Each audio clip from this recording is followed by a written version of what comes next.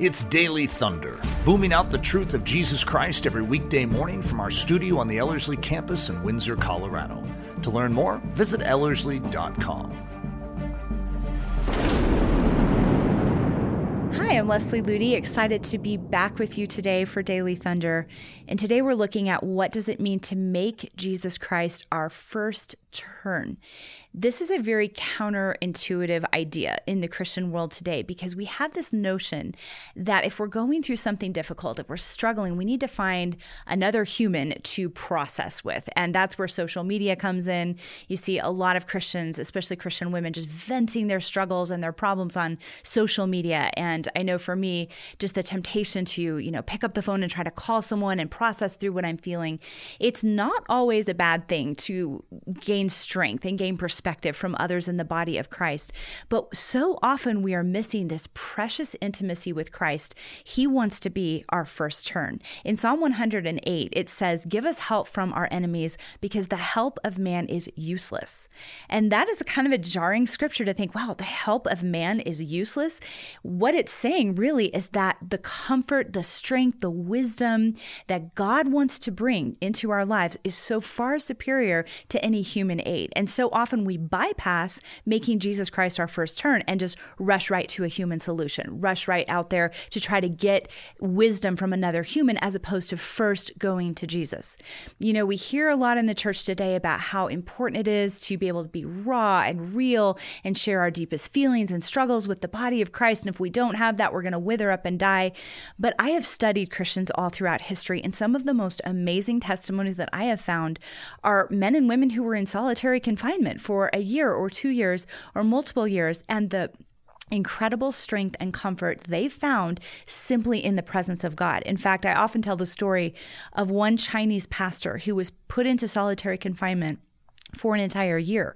And every bit of human fellowship was stripped away from him. And when he got out, his eyes were almost blind because he'd been kept in the dark, just miserable conditions for a year.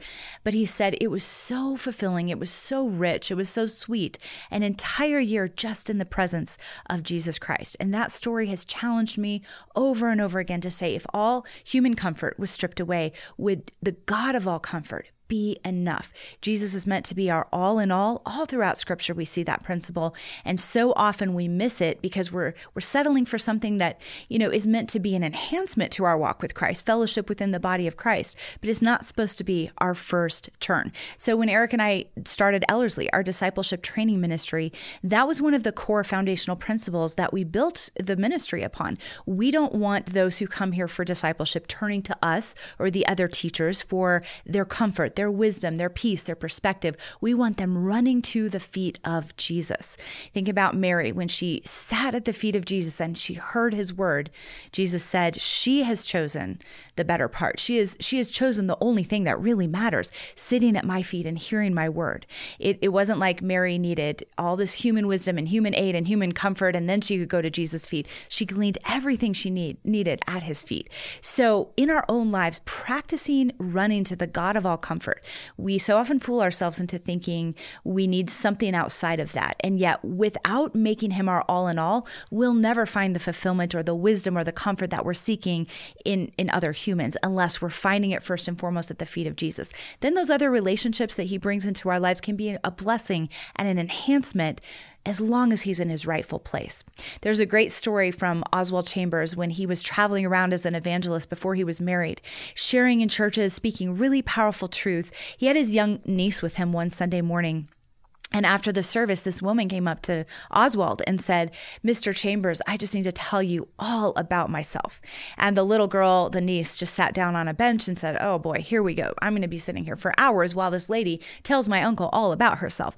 But then a few minutes later, Oswald came back and told the niece, "Hey, it's time to go." And she said, "Well, I thought the woman was going to tell you all about herself." And he said, "Well, I asked if she had ever told God all about herself." And she said, "No, I haven't." So he said, "Go home, tell God out all about yourself. If you still have some questions or things I can encourage you with, I'll be here next week. What a different perspective from the way most of us approach relationships every single day. We oftentimes think that the way to be a good friend is to be the one that people turn to first, the one that's always the voice of wisdom, the listening ear, the counselor, the one they can access 24 hours a day. There are times when we need to make ourselves available to pour our lives out for others. But if we are taking the place of Christ in their life, if we're taking that place of the God of all comfort, if we're their first turn, if we're fastening their soul to ourselves, rather than fixing their soul to Jesus Christ, we've become a barrier in their intimacy with him. And the same is true in reverse. If we ourselves are going to other people rather than making him our first turn, there's going to be that barrier of intimacy because we're looking to other people to meet needs in our life that only Jesus can meet. He is our all in all. He is the God of all comfort. And so my challenge to you today is to not miss that aspect of who Jesus wants to be in your life. If you're the kind of person that everyone always comes to with their problems, practice fastening their soul to Jesus. Now that can be a process. You might need God's wisdom for how to do that. You might need to help guide them into an intimate relationship with Christ, show them what that looks like. But your goal is to decrease so that he would increase in all of your daily relationships. If you're the kind of person who goes to other people to process and to communicate and to gain clarity and peace, practice first and foremost running to the feet of Jesus, pouring out your heart to him, as it says in the Psalms. God is our refuge. Know him as the God of all comfort. Meet him in that secret place, and you will be amazed at how your intimacy with Christ flourishes. He is meant to be our all in all and our first turn. Daily Thunder is a listener-supported production of Ellerslie Discipleship Training.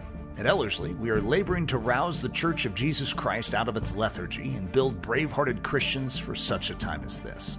Daily Thunder is streamed daily, Monday through Friday, from our studio in Windsor, Colorado.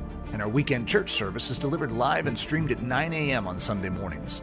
Join us at live.ellerslie.com. Note that our live weekday in-person version of Daily Thunder is scheduled to resume this upcoming June in conjunction with our training season. Learn more at ellerslie.com. Thanks for listening.